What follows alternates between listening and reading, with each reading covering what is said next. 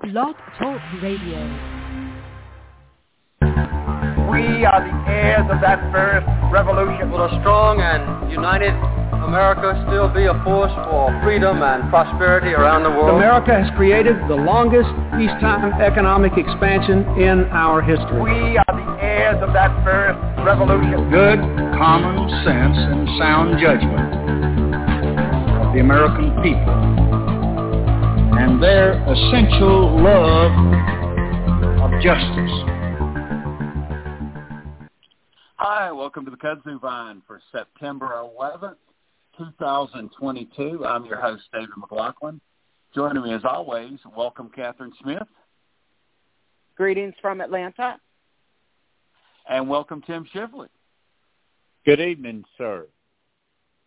Oh, good to have y'all on. Good to have y'all back after the Labor Day break. We're excited to get back after things. And then also, looking forward to our guest, somebody new on the Kudzu Vine, coming in for the first time, Ms. Cheri Jacobus, and she is going to talk to us kind of, one, about the elections in 2022, but also kind of how the Republican Party has changed in recent years. She's now a political independent who had been a very, solid Republican consultant in the past. And like so many Republican consultants that probably have a little more sanity, has not been happy with some of the ways the Republican Party has veered in recent cycles.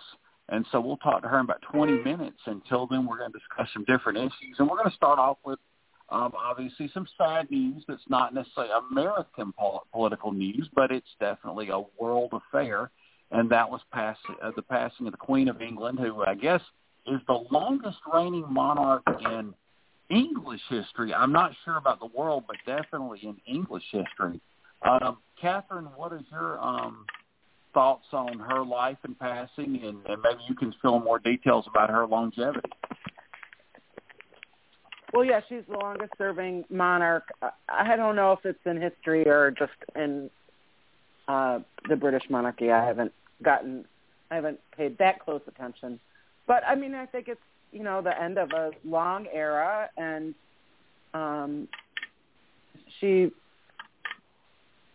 while we might not all agree on the place of monarchy in the modern world, I think that she certainly stepped into that role as a very young woman and served very service-oriented and served throughout a lot of historical events and, tragedies, and, props to her for a long life of service. It'll be interesting to see how the monarchy modernizes with King Charles, and then the upcoming, the next generation of leadership. So, she lived a great life and served her country very well for the most part. Jim? Well, she was 96, and this was inevitable. And even though it was inevitable, it still seemed to stun everyone, not only in that nation, but kind of around the world. 90% of the British people had only known her as their monarch in their lifetime. So she transcends generations. She was well liked personally in most of the world. And the British people, obviously, as we've seen on TV in recent days, something we already suspected, they absolutely adored her. I think that King Charles III is viewed somewhat differently. He's got some things to prove to some folks. There's been, some things that have happened in his personal life, of course, especially with Princess Diana, that didn't set well with folks. But Now, he has some awfully big shoes to fill. If you look at British history for the last couple of hundred years, there have been some very strong women who have occupied positions of power. I mean, Queen Elizabeth, Queen Victoria, Margaret Thatcher, those were people of great stature. And now we face a situation where there will not be a female monarch in England for probably the next 3 generations or so. So one question that will be addressed now that was not addressed because of her personal popularity, I think, was what is the future now of the monarchy in England? That might be something they'll be talking about in coming days after this period of mourning. I wanted to mention one cartoon that I saw, and it was such a poignant thing, and it showed one of a little Yorkie with its leash. I saw that. And the leash was laying straight out on the ground, and the little dog was turning around with a perplexed and sad look and looking behind it because nobody was there with it. And with that, David, I will give it back to you. Yeah, and I have nothing but positive and sympathetic thoughts for, Elizabeth's family and her as a person and a mother and a grandmother and a wife and an aunt and uncle and all those things. I mean, this is a passing of a person, and no matter what goes on, I always try to feel that way first. Now, as far as Catherine, you touched on something, and Tim, I think you did too, the future of the monarchy. I mean, is this something in 2022 that should exist anywhere in the world?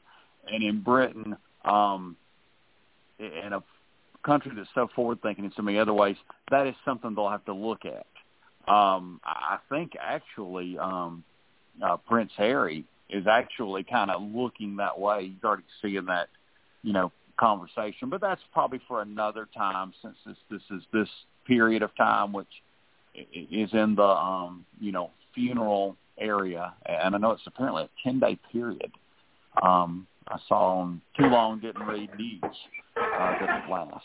So it'll be a transition, and Britain will have to figure it out. And one thing I do think is kind of perplexing, is maybe the word, is Liz Truss took over the prime ministership within the week that this passing happened, and it completely overshadows the person that actually has political power now in Britain. And that shows you how the monarchy is so important in the nation's psyche and attention that it overshadows the new leader of a country. We just don't have that frame of reference in America because the president is the highest executive office. There's no other thing that compares to that. So it's just an interesting juxtaposition. But, if there's more things that come out of this in future weeks, we'll discuss it. Not sure it will. And, of course, we're essentially a political show about American politics, and sometimes international politics impacts that. But now let's move on to another topic that's vastly different, and one we've really never discussed, and I think the years that the Kudzu Vine's been on the air, 15 some odd years, and that is Utah politics. It's a state that is so Republican, it's really never in play. And but then this past week, I think we actually had seen some polls that kind of put it a little bit on the radar, but a new poll came out. Now, albeit it was an internal poll by Evan McMullen, a person who had been a Republican in the past, was very disaffected by Donald Trump, and now a poll came out showing him a point down. I don't know if the Democratic opposition completely stepped down or it's so nominal that most Democrats in the state are supporting the independent candidacy of Evan McMullen. In a Republican state like Utah, Mike Lee, it seems like the race shouldn't even be in play. Tim, what do you make of these poll numbers? Yeah, and let me remind you one thing. The only discussion we've ever had of Utah politics, not counting Mitt Romney's run for the presidency, was Mia Love when she was elected to Congress out there. That made pretty big news, and that's it for Utah. I turn, as far as this Senate race, to some well-known sources. 538 compilation polling has Lee up 46.2 to Mullins 38.1.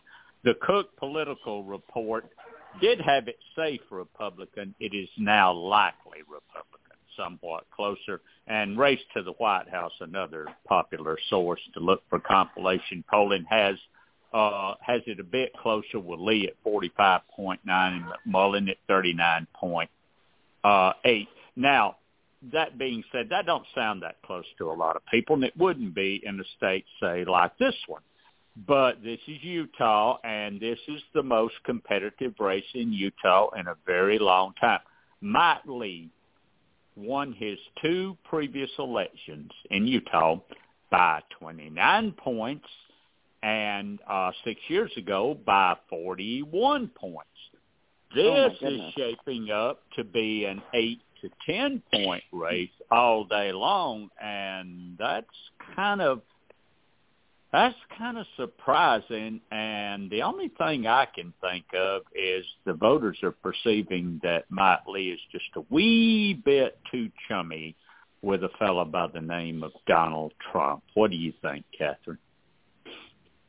Yeah, I would say that I would tend to agree with that, because I think it's a very conservative state, and I imagine they don't take too kindly to a lot of the behavior of Trump, and they overlooked it perhaps in the past. But as we're learning more and more about the documents and about some of the people that surrounded him and the January 6th hearings, I can imagine that would be, those are all things that would persuade Utah voters to take a second look at some other at another candidate aside from the popular Republican. So it's going to be an interesting night in November. Yeah, if we're looking at Utah, it is. Yeah, and this is a race that I don't think we expect to have on the radar. And it really is, I don't think it's on the radar because of the reason a lot of other states are. It's not on there because of the way Pennsylvania is, the way Wisconsin is, the way Ohio may be. And I'm talking now about Republican defending seats, not necessarily Arizona and Georgia, Nevada, states that are Democratic defense. I mean, this is just a different kind of state. And I think you tapped into a little bit of it. Mike Lee is too chummy with Donald Trump. He's also apparently in the Senate best friends with Ted Cruz. Might even be his only friend. I don't know. And so I think a lot of this is about Mike Lee. I don't think it's about some of the other things going on in America. It's not, gas prices are higher, inflation's high. It's probably not related to the Dobbs decision. Might not be related to what the Supreme Court said about other decisions for a lot of voters. There may be voters that are upset about that in Utah, but there are probably voters that vote for Democrats a lot anyway. And so, therefore, this is a lot about referendum on Mike Lee and his personality and the way he conducts himself. And it's definitely, even if he wins but wins close, it's a thumbs down on that. And so I don't even know that it'll make Mike Lee change. Because if I'm not mistaken, didn't he actually kind of move out a more, not as controversial Republican? It wasn't Orrin Hatch, but it was one of their other senators. Didn't Mike Lee primary him and kind of move him out in the convention, if I'm not mistaken? Yeah, I believe they have conventions out there, and that's how he first came to prominence during the Tea Party era. And he was a favorite of the Tea Party, and that happened in 2010. Of course he was. Yeah. Yeah. And if you look at Utah, I mean, Orrin Hatch, their Governor Spencer Cox, their other Senator Mitt Romney, all very conservative Republicans. I mean, they're true Republicans. You know, I'm sure some of the hardcores may start calling them rhinos or whatever they like to do, but they are true Republicans. They're just not controversial. They're more good government Republicans, like, here's the rule book, we're going to play by the rule book. If something is going to be done, we are going to try to do it very efficiently, but we are going to do it. We're not going to try to change the rules up and not execute that. And so I think a lot of Utah voters are more like Spencer Cox and Mitt Romney and Orrin Hatch, and not like Mike Lee, and they really don't know what to do with it. Bennett. Tim? It was Bob Bennett, wasn't it? Bob Bennett. Bob Is that Bennett, right? yeah. That's who he beat, yeah. And he moved him out through the convention process. Yeah. And there could be some people that may remember Bob Bennett and, you know, like him because of that, or dislike Mike Lee because of the way that all went down. So it's going to be an interesting race to follow. Now, here's the thing. Let's say Evan McMullin wins. I don't really think he's somebody that caucuses with the hardcore Republicans, obviously. He's not going to be Ted Cruz's new best friend, but I don't necessarily know that he caucuses with the Democrats. Tim, if he were to get to the Senate, what do you think he would do to conduct himself? Well, man, he's pretty conservative himself. He's from a very conservative state. I think he would probably still caucus with the Republicans, but he would be more of he'd probably be more of a Mitt Romney type, wouldn't you think? Than he certainly would be a Mike Lee type, who clearly he disdains his politics. He really does, and has said so. But Evan McMullin himself is pretty conservative. I mean, you know, the Democrats in Utah are not exactly flaming liberals. That would be a lot more like some of the moderate Democrats from, you know, this state and some others in the South. So I would say he'd caucus with the Republicans. I'd be stunned if he did anything else. Yeah, me too. Yeah, Catherine, what's your take on him? Yeah, I agree with Jim. I think he'll caucus with the Republicans, but he might be more of a voice of reason, and he might be willing to, you know, work across the aisle on certain issues that are important to him and to his constituents. So that's something that is certainly possible, I would say. Yeah. Yeah. I mean, I think on a lot of the democracy issues we're facing, he would be a good voice, just like Mitt Romney is. He's not going to just, you know, say you can just put in fake electors and crazy things like that. I think on water issues, which are big for Utah, he might be kind of more of a voice for reason, understanding that there's X amount of water and there's X amount of need or Y amount of needs, and you have to come up with a plan. Those kind of issues. Another one I think will be interesting with him and Mitt Romney both is I wonder if they're anywhere near as hardliner on a lot of immigration issues as a lot of Republicans in the Republican base.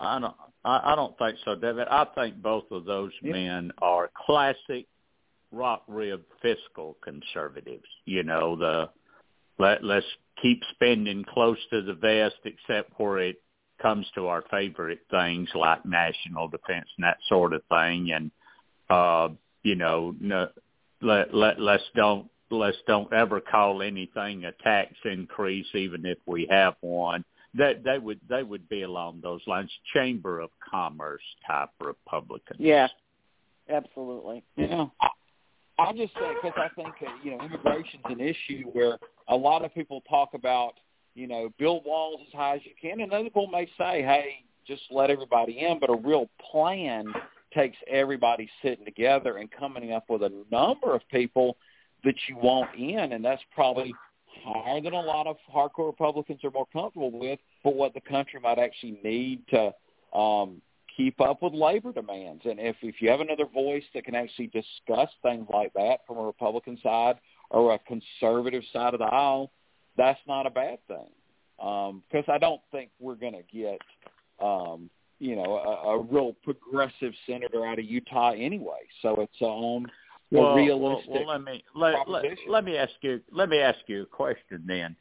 If Mike Lee barely survives, do you think he gets the message?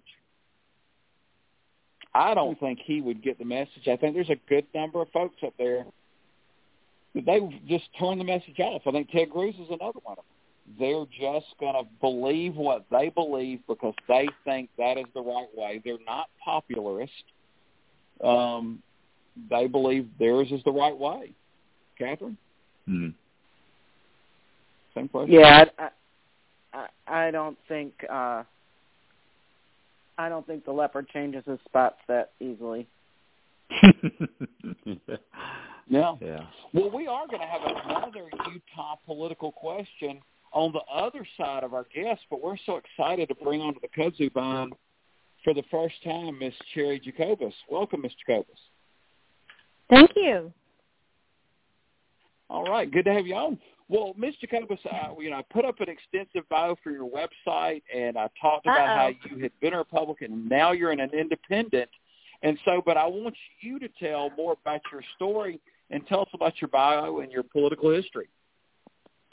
Well, I've been around a long time, so my bio is extensive, and my political history is extensive, and I don't want to bore people, but the short story of this is I started working on Capitol Hill, went to Washington, D.C. during the Reagan administration, and, I was a good Republican. I was a moderate and rose through the ranks, and all the people we see now in the news and hear about in the news are people I worked with and have known. And then I left and went to New York. Trump wanted me to work for him. I was tricked into a lunch. I had a friend who was going to be working on his super PAC who said, we're looking for a communications director, and, you don't say no right away. I said, well, let's have lunch and talk about it, because I was going to, of course, And he brought along a guy named Corey Lewandowski, who I'd never heard of before, and they worked on me a little bit. Corey was a jerk, and I was like, yeah, not interested. So I was on TV a lot. Longtime pundit on Republican strategist on Fox News, CNN, MSNBC, and I took on Trump. I criticized him. And when Washington Post report came out that said he had a super PAC and was not self-funding, he and Corey Lewandowski lied. And they were threatening to sue the paper. So I came forward and said they had a super PAC. He told me all about it, blah, blah, blah. I was immediately banned by Fox. The catfishing of me began, where Trump hired people to pretend to be big Republican donors, looking to hire me to help defeat Trump, blah, blah, blah. And he eventually got his buddy Jeff Zucker at CNN to ban me. And I'm giving a very short story here, but I was hacked and catfished, and was trying to sue him for defamation, and the guy ends up winning. And so it was just, a long story. But I left the party the day after they nominated Trump. A lot of my former friends and colleagues were like, he's not going to win the general. We'll all come back together. The party will unite. And I thought, you know what? No, I knew something bad was going to happen. I also didn't want to work with people who would even pretend to support him for a while. So I left, and I have been a staunch anti-Trump activist ever since. So that's actually the short version. But yes, I've run Republican races. I've been a Republican spokesperson at the RNC. All in. I was on television several thousand times as a Republican strategist. But I just couldn't do it, and a lot of people could. They sold their souls, and I couldn't. So I let the chips fall where they may, and it's been rough. But got to do it, right? And you're not alone, because there's a lot of people just like you that were good Republicans and Republican operatives that are no longer with the party because of Donald Trump. But let me kind of I see two things going on there with Donald Trump. I see one is his personality traits like narcissism and the hunger for power, which is within him, which has nothing to do with the Republican Party and conservatism. But I do see another piece that the conservative or Republican base latched onto him in some of his ideals, and I think we touched on immigration. And so how do you see that dynamic of Donald Trump's personality and then the base looking, or at least a portion of it, looking for someone like Donald Trump?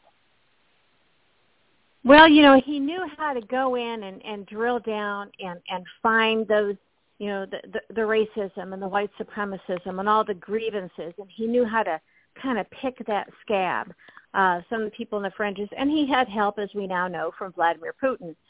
He also had the media with him because, the establishment Washington, establishment Republicans in Washington did not support Trump in the primary. And I think that they were caught flat-footed by just how vociferously he was working his media exec contacts in New York. Jeff Zucker, who ran CNN up until very recently, was at NBC and greenlit The Apprentice for Trump, and it made his career, and it made Trump's career, and Trump supposedly helped him get the CNN job. And Jeff Zucker would brag that he was Trump's personal booker at CNN. And what I saw after being in the business for a long time, I saw a 15-way primary and Fox News and then even CNN doing everything they could to prop this guy up. So the media really helped. Between media and Putin, they had it. So Washington, establishment Republicans, again, they were not for Trump. I think they were shocked, but they fell in line after he was the nominee because they wanted to keep their positions as a cog in the wheel and keep their lobbying gigs and keep their TV contracts and keep their seat and keep their job and continue to go to the Loudoun County Republican Women's Club annual monthly luncheons. So they all fell in line thinking no harm would be done. And as we know, great harm was done. So there was the personality was one thing, but I experienced the criminality personally myself. And so what we're seeing now doesn't really surprise me. What happened to me was a sort of a microcosm of then what would happen to the entire country. But remember, we knew about his criminality very early on, and he kept getting away with it and getting away with it and getting away with it, and is still getting away with it. So it was was it something there in the Republican Party? On the fringes, yes, but he had a lot of help picking that scab.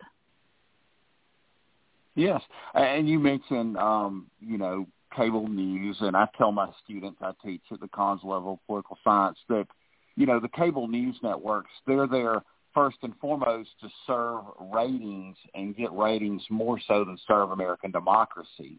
And so I think that's kind of what, in many ways, got created there through the 2016 campaign. I want to ask you about one more question before I pass it to Catherine and Tim, and that would be, I listened to Tim Miller's book, who, much like yourself, has the same journey, worked for Jeb Bush, worked for Republicans, and then got very disillusioned by Donald Trump and left the party. And I don't know how much you're familiar with his work, but he was on the committee to write what's affectionately known as the 2012 GOP autopsy. And that autopsy report was things like make party more inclusive, have more of a real plan on immigration, and a decent chunk, in particular the Trumpist base, rejected the thesis of that autopsy. Let's just say that, the GOP doesn't reject that autopsy. How is the Republican Party in American politics different? Well, I'm not sure. I don't know if I really fully understand what you're asking. The autopsy, some of that was PR. I'm just going to say that outright. A true autopsy would have exposed something probably a little bit deeper, I'm guessing. My experience in the party was when I first started working, I was working for Bob Michael, a House Republican leader. He was very moderate. He could work with Tip O'Neill, and Tip O'Neill could work with Ronald Reagan. And I worked for other moderates. And then I also was a part of the Contract with America when Newt was Speaker, and I saw something change. And what shocked me and what felt different to me was that the evangelical far-right base had a real seat at the table that I did not feel was appropriate. And we knew that they were on the fringes of the party, and they were and maybe part of a coalition, I guess. But there was a real uncomfortable sort of bending to them that time I didn't quite understand and wasn't comfortable with. Does that make sense? Yes. So you're saying it kind of predated even 2012 and 2016, which I could see that. It did. It was there, but it was certainly manageable. And Democrats have some parts of their coalition that, you know, if they get too many seats at the table, it doesn't work. So, you know, it was that. But we also had a lot of new people who joined the Republican Party just for Trump. We see a lot of these people at the rallies. We see something different that just wasn't there before. So while a lot of us left the party, there's that other element, and it's not the majority, but it's the one getting the attention, a lot of attention. It's that element that I think President Biden was talking about in his Philadelphia speech a couple of weeks ago. Remember, he said, I have worked with Republicans, you know, real Republicans. We may not always agree, but we can work together, traditional Republicans, and they are not this. He was going after the MAGA people who are they're insurrectionists, they're anti-democracy, they are election deniers, they're violent, and they're radical. And that is not, and he was appealing to that part of the Republican Party that increasingly is uncomfortable with that there's no denying it, even if Fox tries to, you know, sugarcoat it or hide it completely for people who only watch Fox. So President Biden was appealing to those Republicans, and he was basically saying, if you want to save your country, you don't have to become a Democrat, but I'm going to point you to the exit ramp so that you can do what needs to be done in the midterms to save America. And I've had this discussion and kind of had to chastise some Democrats who they want to attack anybody who's ever been a Republican, going back to the Reagan years, which was how many decades ago, and they want penance. And you know, that's not how you win elections. You win elections in the margins. Close elections are won or lost in the margins. And Democrats need just enough Republicans, just enough, not all of them, who are listening to President Biden, who are seeing what's happening with the criminality with Trump and the ridiculousness now of ultra MAGA, and they're saying, you know, this is a bridge too far. I may not want to register as a Democrat. I may still want to be a Republican someday, but right now we have to save America. I'm going to hold my nose and vote blue. I'm going to do the right thing and put country first. And so if just enough of these Republicans, sane Republicans, or you know, supposedly sane Republicans, are turned off enough, it helps Democrats. So I tell Democrats, stop yelling at people for being Republicans their whole lives, because that's not how you're going to win the midterms. Yes. Engaging discussion so far, and I'm going to pass it over to Catherine, who'll have more questions, and then to Tim. So let Catherine go ahead. All righty. Thanks so much for being on the show tonight. It's great to Good to be here. It's great to have a well-spoken woman on the show. We always like that. I'm just wondering if you could, you know, put your, you know, wish glasses on. How would you like to see the Republican Party 5 years from now? What would the base look like? What are the values that would be embraced? My feeling is that the party is too far gone. I think they have to close up shop, frankly, and then another party can reemerge. Maybe it's the Republican Party. I mean, right now they shouldn't even call themselves the Republican Party. It's the MAGA Party. And there needs to be, it just needs to be completely cleaned out of this element that led us to this point. So I think it's a long time before they can come back. I personally don't believe I could ever vote Republican again in my lifetime because there's an element that's still there that was a part of the insurrection, that was a part of all of this, all of the lies, all of the treason, all of the disinformation, all of the denial of the obvious. All to maintain power. and to help build this cult. So for me, I'm done. But for the Republican Party itself, I would like to see Liz Cheney run against Trump if he were to run, although, legally he can't, but if he thinks he's going to try and somehow he escapes the arm of the law like he has so far, I would never vote for her in a general election. But if Liz Cheney ran, I think she should. I think she should try and get in every debate because you can't just let him have the stage. And I think she should announce her running mate early. And I think it should be Maryland Governor Larry Hogan, have a Cheney-Hogan ticket. And that will be basically reminding people of everything that Trump is. I don't think they can let him just have a free love fest of a primary. And then, I think once you get these Republican voters, the ones that President Biden was speaking to, once you get them to vote against Trump in a primary, it's a lot easier to get them to vote against Trump in a general election. So I think you've got to put up that fight, even, of course, a Cheney-Hogan ticket would lose.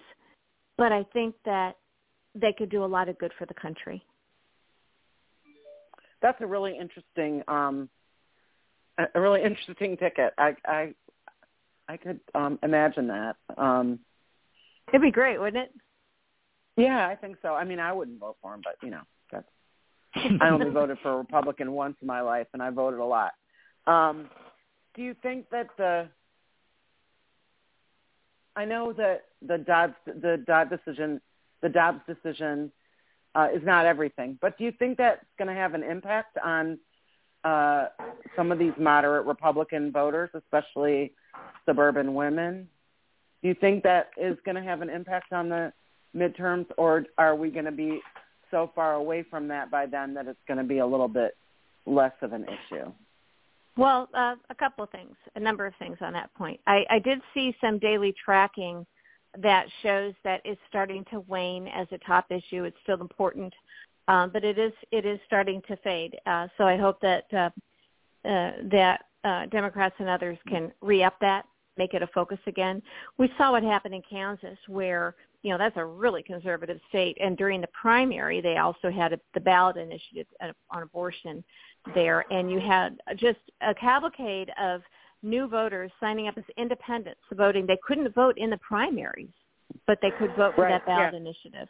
Yeah, and that was incredible. And we saw it happen in the New York congressional special election, too. It was a surprise. So I do know that it's harder. I've been trying to find out if pollsters are able to incorporate these new voters, new registrants since June 24th when the Dodd decision dropped, if they're able to factor them in their polling, or are they too new? Because that could really be a wild card. Now, I do know that there is a gender gap in terms of new voter registration, and in Pennsylvania, it's particularly large. I'll use this as an example. Women are registering to vote 12% higher rate than men in Pennsylvania. And of all of the new voters registering in Pennsylvania since June 24th, the Dodd decision, Democrats outnumber Republicans 4-1. There's 4 Democrats registering to every 1 Republican. So that could be still the wild card. Yeah. But I think. But again, I don't know. But you're right. We're going to have to keep that issue at the top of the page.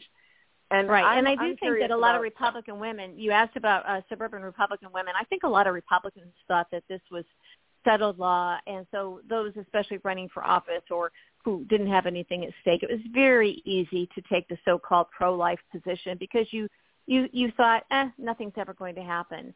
And then reality kicks in, and they realize how draconian some of the laws are that are being passed and enforced around the country, and it's frightening. So a lot of people who, it was more politically or socially acceptable for them to claim to be pro-life now have, anti-choice, now have a very different view of things now that reality has shown up at their front door. Well, and also I think just the idea of a right being taken away is very dramatic, right? I mean, I think that no matter what the right, to have one that's been, law for 50 years to be taken away is very disconcerting. What else could they take away, right? I had one other question, and it just slipped my mind. Because I keep talking. I have so much to say. I know. The other thing that I wonder about, you mentioned about whether or not the pollsters can catch those newly registered voters. I've been wondering about with all the polls, because we, in Georgia we have a lot of newly registered voters, and we're seeing these polls on the Senate race, and I'm not putting a lot of confidence in them, because I know that we have a lot more Democrats that have registered. At least that's the way the reporting that we're getting. But those numbers are still really tight between Warnock and Walker. So I'm a little curious about how the pollsters are handling all these new voters as well. So yes, I'm sure and we'll I've have been to trying see. to find out. It's possible that they haven't been able to factor them in, and then maybe now they have been able to, or they found a way to kind of weight these in their polling. But I haven't been able to get an answer on that yet. And I don't know if that's because they haven't seen my questions, or they don't want to admit. It's possible that there's, some professional pride there, and maybe some panic if they don't want to admit that they really don't have a handle on this. Yeah, that could be. Well, thank you very much. I'm going to pass that over to Tim for some more questions. Thanks so much. Mm-hmm. Good evening, and thank you for being with us tonight. I read that riveting account of the step-by-step stuff that happened to you with these attacks. And Ukraine kept coming up. In your assessment, were a lot of these personal attacks leveled against you for the purpose of maybe undercutting support for Ukraine among Republicans in the war against Russia?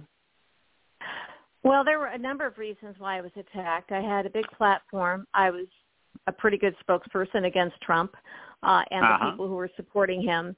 And I knew about the super PAC. I knew stuff. And so he had to silence me, and he successfully did that. And he also put pressure on people who previously had been friends and allies of mine, and made it clear that they were expected to go up against me. And Rush Limbaugh was included in that group because he didn't want to. And so he was caught in the crosshairs, and he was ordered to do it. And he kind of held off for a while, and then he did attack me.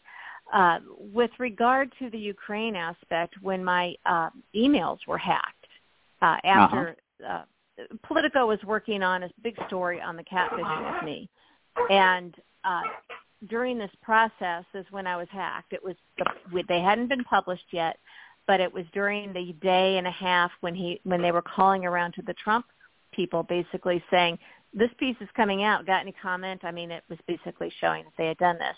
And I was hacked. There's an FBI investigation. And part of that investigation was when J.D. Gordon, who had been part of the national security team on the Trump campaign and worked for Jeff Sessions there, he was trying to get, I wrote about his role at the RNC convention, where the only piece of the RNC platform that the Trump campaign got involved in was that Ukraine piece about military aid to help Ukraine fight against potential and expected Putin invasion and attack. And J.D. Gordon was the one that was on the phone reportedly, to the campaign, getting that language changed to go softer on Putin. And that was a very big deal at the time. And I eventually wrote about it in USA Today, and there was a target on my back. They took 2 runs at me at USA Today, and the first time they failed. And this was, he was trying, when I wrote about his role, he was calling the editor, who was his pal, and said, Cheri Jacobus, her PR firm, she works for Ukraine. She's compromised, and you have to fire her and pull the piece. Well, I was accused, and I've never had a foreign client. It wasn't true. However, and I didn't understand why I was being pressured like this. So I knew there was a target on my back. But I immediately called the FBI agents who were investigating the hacking of my email, because we now have 3 data points pointing to Team Trump being the ones who hacked it and having my hacked email. J.D. Gordon saying that to them was odd, that I worked for Ukraine. Several years before that, I had a software client who couldn't afford to pay me. You know, I'm like a country doctor. I you can pay me in chickens. So he gave me 4.4% of his worthless software company. And he did identification verification, you know, like when you log into your phone or your computer and, you know, that sort of thing that we all do. And finally, somebody had approached him to say, we want you to join in as a subcontractor for this defense contract to provide this sort of security for the military for a foreign country. Now, I wasn't allowed to know the country because I didn't have anything to do. I owned it, but I was a part of the company, but it meant nothing. Well, over time, because we're getting excited about this, because like, well, now maybe the company is worth something. You know, it's all on the up and up, and we were trying to see what we needed to do. And it appeared to be a U.S. contract, but we didn't know. So, you know, we're getting all our ducks in a row. And finally, they wrote me in as part of the contract doing PR, and then I could find out that the country was Ukraine. Remember, Putin had hacked the Ukraine military computers. So we were going to have, you know, we were going to be helping them, if we got the contract, secure against that sort of an attack. Well, we didn't get the contract. It kind of disappeared, as these things often do, you know. But we were mostly contacting each other by phone.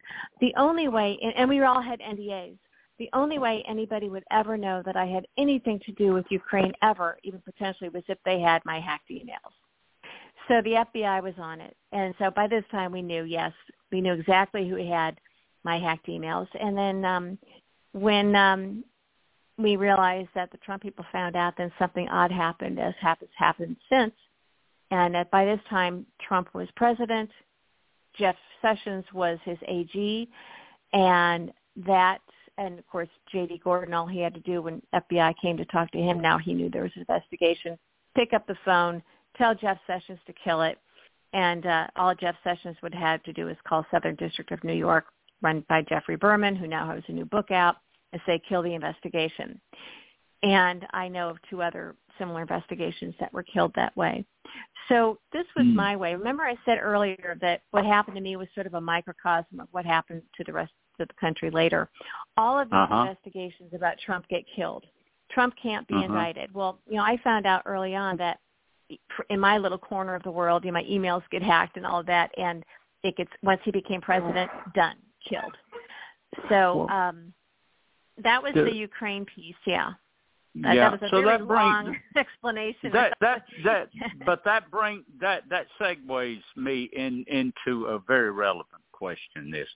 All of this stuff that has gone on in the last 7 years with this man, and so far, Donald Trump has not been held legally accountable for any of it. Why not?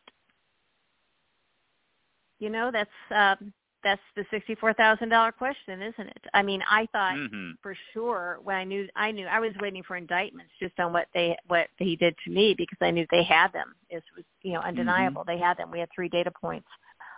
We saw what Bill Barr did with the Mueller report, and would not, you know, and basically lied about what Mueller found, and how we later found out that Robert Mueller's hands were tied. But he did say, you know, a president that, you know, he could be indicted once he left office. But I do know, and what I've heard for years, and when I was living in New York, is that Trump has bought and paid for so many people along the way that something always happens, and something always happens, whether it's with Alvin Bragg in New York, whether it is with the Mueller investigation, the multiple we see what's happened in Florida with Judge Cannon, who was installed as a judge in Florida after Trump had lost the election but was still in office. He purposely placed her there because he knew at some point he's going to need his own corrupt Florida judge. So then he to go for the Mar-a-Lago search and the special master, he goes judge shopping and finds her. So he has a criminal for so long, and obviously he has people working with him who know how to do this, that he seems to be 10 paces ahead of the rest of us. And he's not a smart man. But when you're much better at this, those of us who aren't criminals, we're always surprised by what he does. And if you're familiar with people, if you have friends or family who've been in any kind of law enforcement or security, they know how to think like a criminal. So if you think like a criminal, if you think, what would he do? What's the worst-case scenario? Because when it comes to Donald Trump, let's face it, we've seen all the worst-case scenarios, and it keeps getting worse and worse and worse. There's no such thing as a tinfoil hat conspiracy theory when it comes to Donald Trump. He is buying people off. He owns them. He knows how to install corrupt people. He knows how to blackmail them. It is as simple and as ugly and horrendous as that. Yep. So where it leads me to think is that perhaps the most important issue facing voters on the ballot in November is the future of American democracy itself.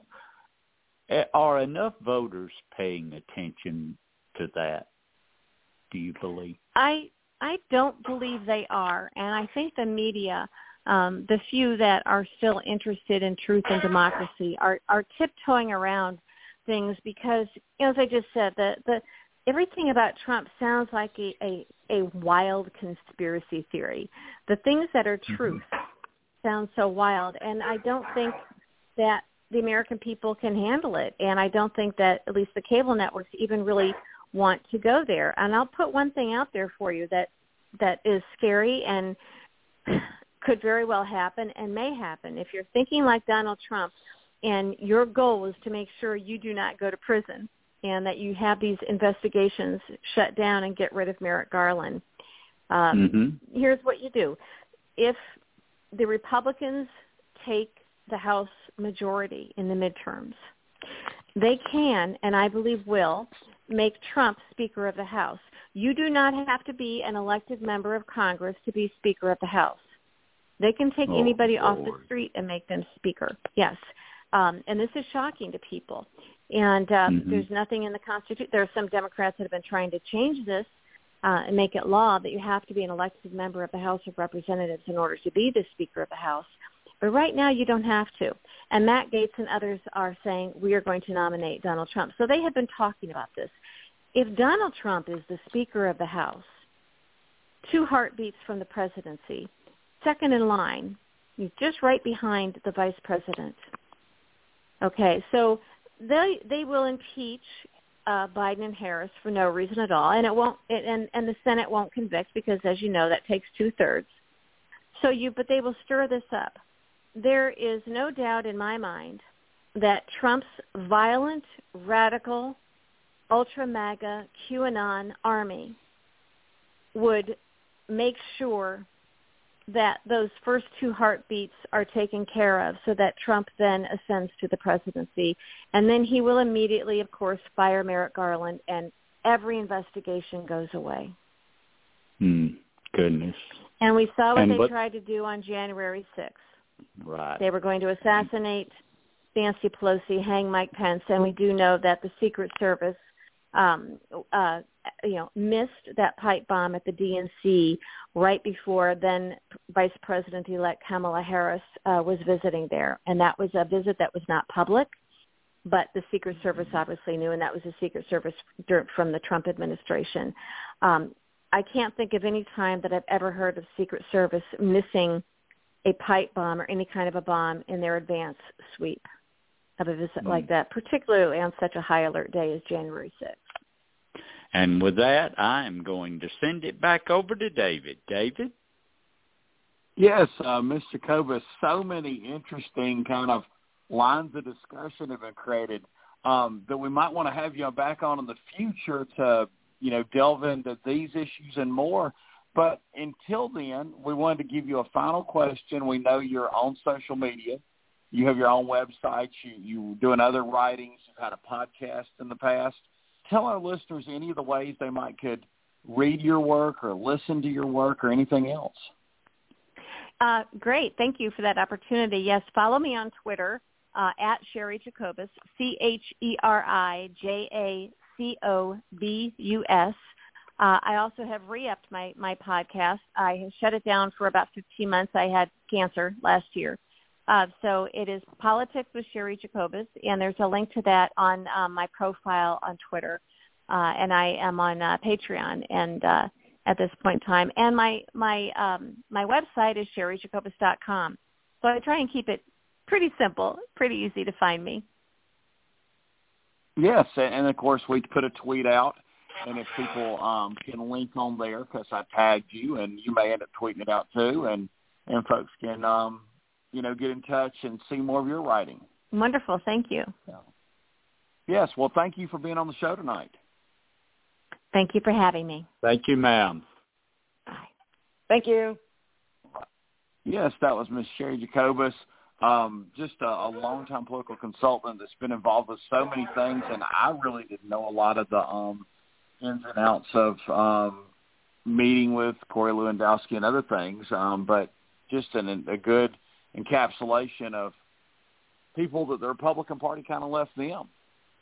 But with our last 5 minutes, I did want to talk about that other Utah political issue because we're going deep on the Beehive State today. We'll have to talk about the Georgia Senate race, which we have planned on next week with no telling what else. But there is a book coming out pretty soon called The Long Alliance, and it's actually about the relationship between Joe Biden and Barack Obama. And it's coming out. I'm trying to see the date that Tavian Goddard put on Political Wire. It's actually the 13th, so it comes out 2 days from now, Tuesday, when most books are released. And so there was a nugget in there, and I'm sure there's all kind of interesting things. But in 2018, Utah Republican Senator, GOP former standard bearer as their nominee in 2012, who ran on a ticket against Joe Biden, he urged Joe Biden to run for president. One, I personally think this is very surprising, but Catherine, in addition to it being surprising, when folks start hearing this, Republican voters, particularly Utah Republican voters, how are they going to feel about this? Well, as we talked about earlier with Utah Republicans, they don't seem too happy with Donald Trump, so they may look at this as Mitt Romney's hope to save democracy and respect him for it, or they may be mad that he encouraged a Democrat to run. Who knows? But I think from that polling that were the peak at the Utah races that we looked at, I don't think it's going to hurt him. Yeah. Tim, the theory is that if, Joe Biden doesn't run or doesn't catch fire in South Carolina and thereafter doesn't get the nomination, someone like Bernie Sanders, maybe Elizabeth Warren, wins the nomination.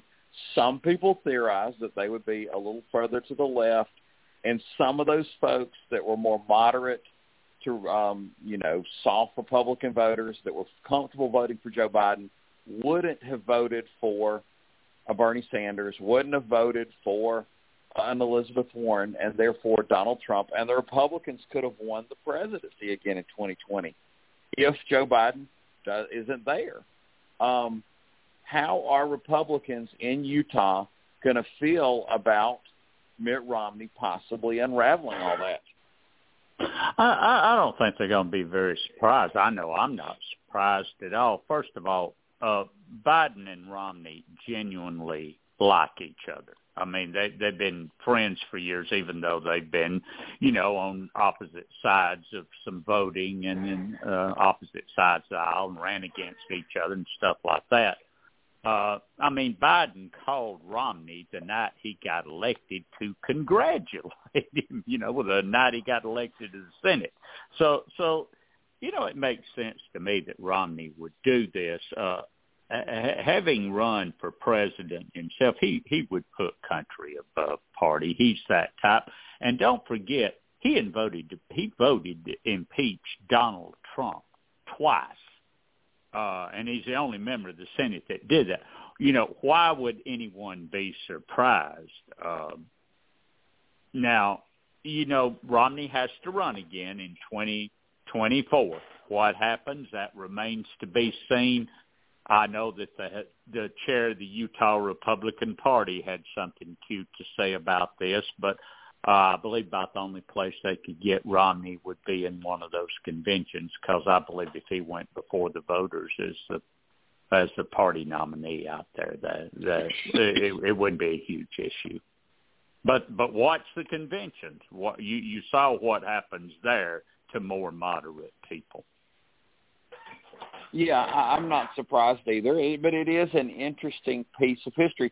One thing that's funny is you talk about people that don't like Joe Biden. I think Donald Trump's on that list, and, of course, some of the sycophants that follow him that really don't know Joe Biden personally. But of all the people that personally know Joe Biden across the aisle, there's really not a long list that doesn't like him. When Mike Pence won the vice presidency, Joe Biden and Jill Biden met with Mike and Karen Pence.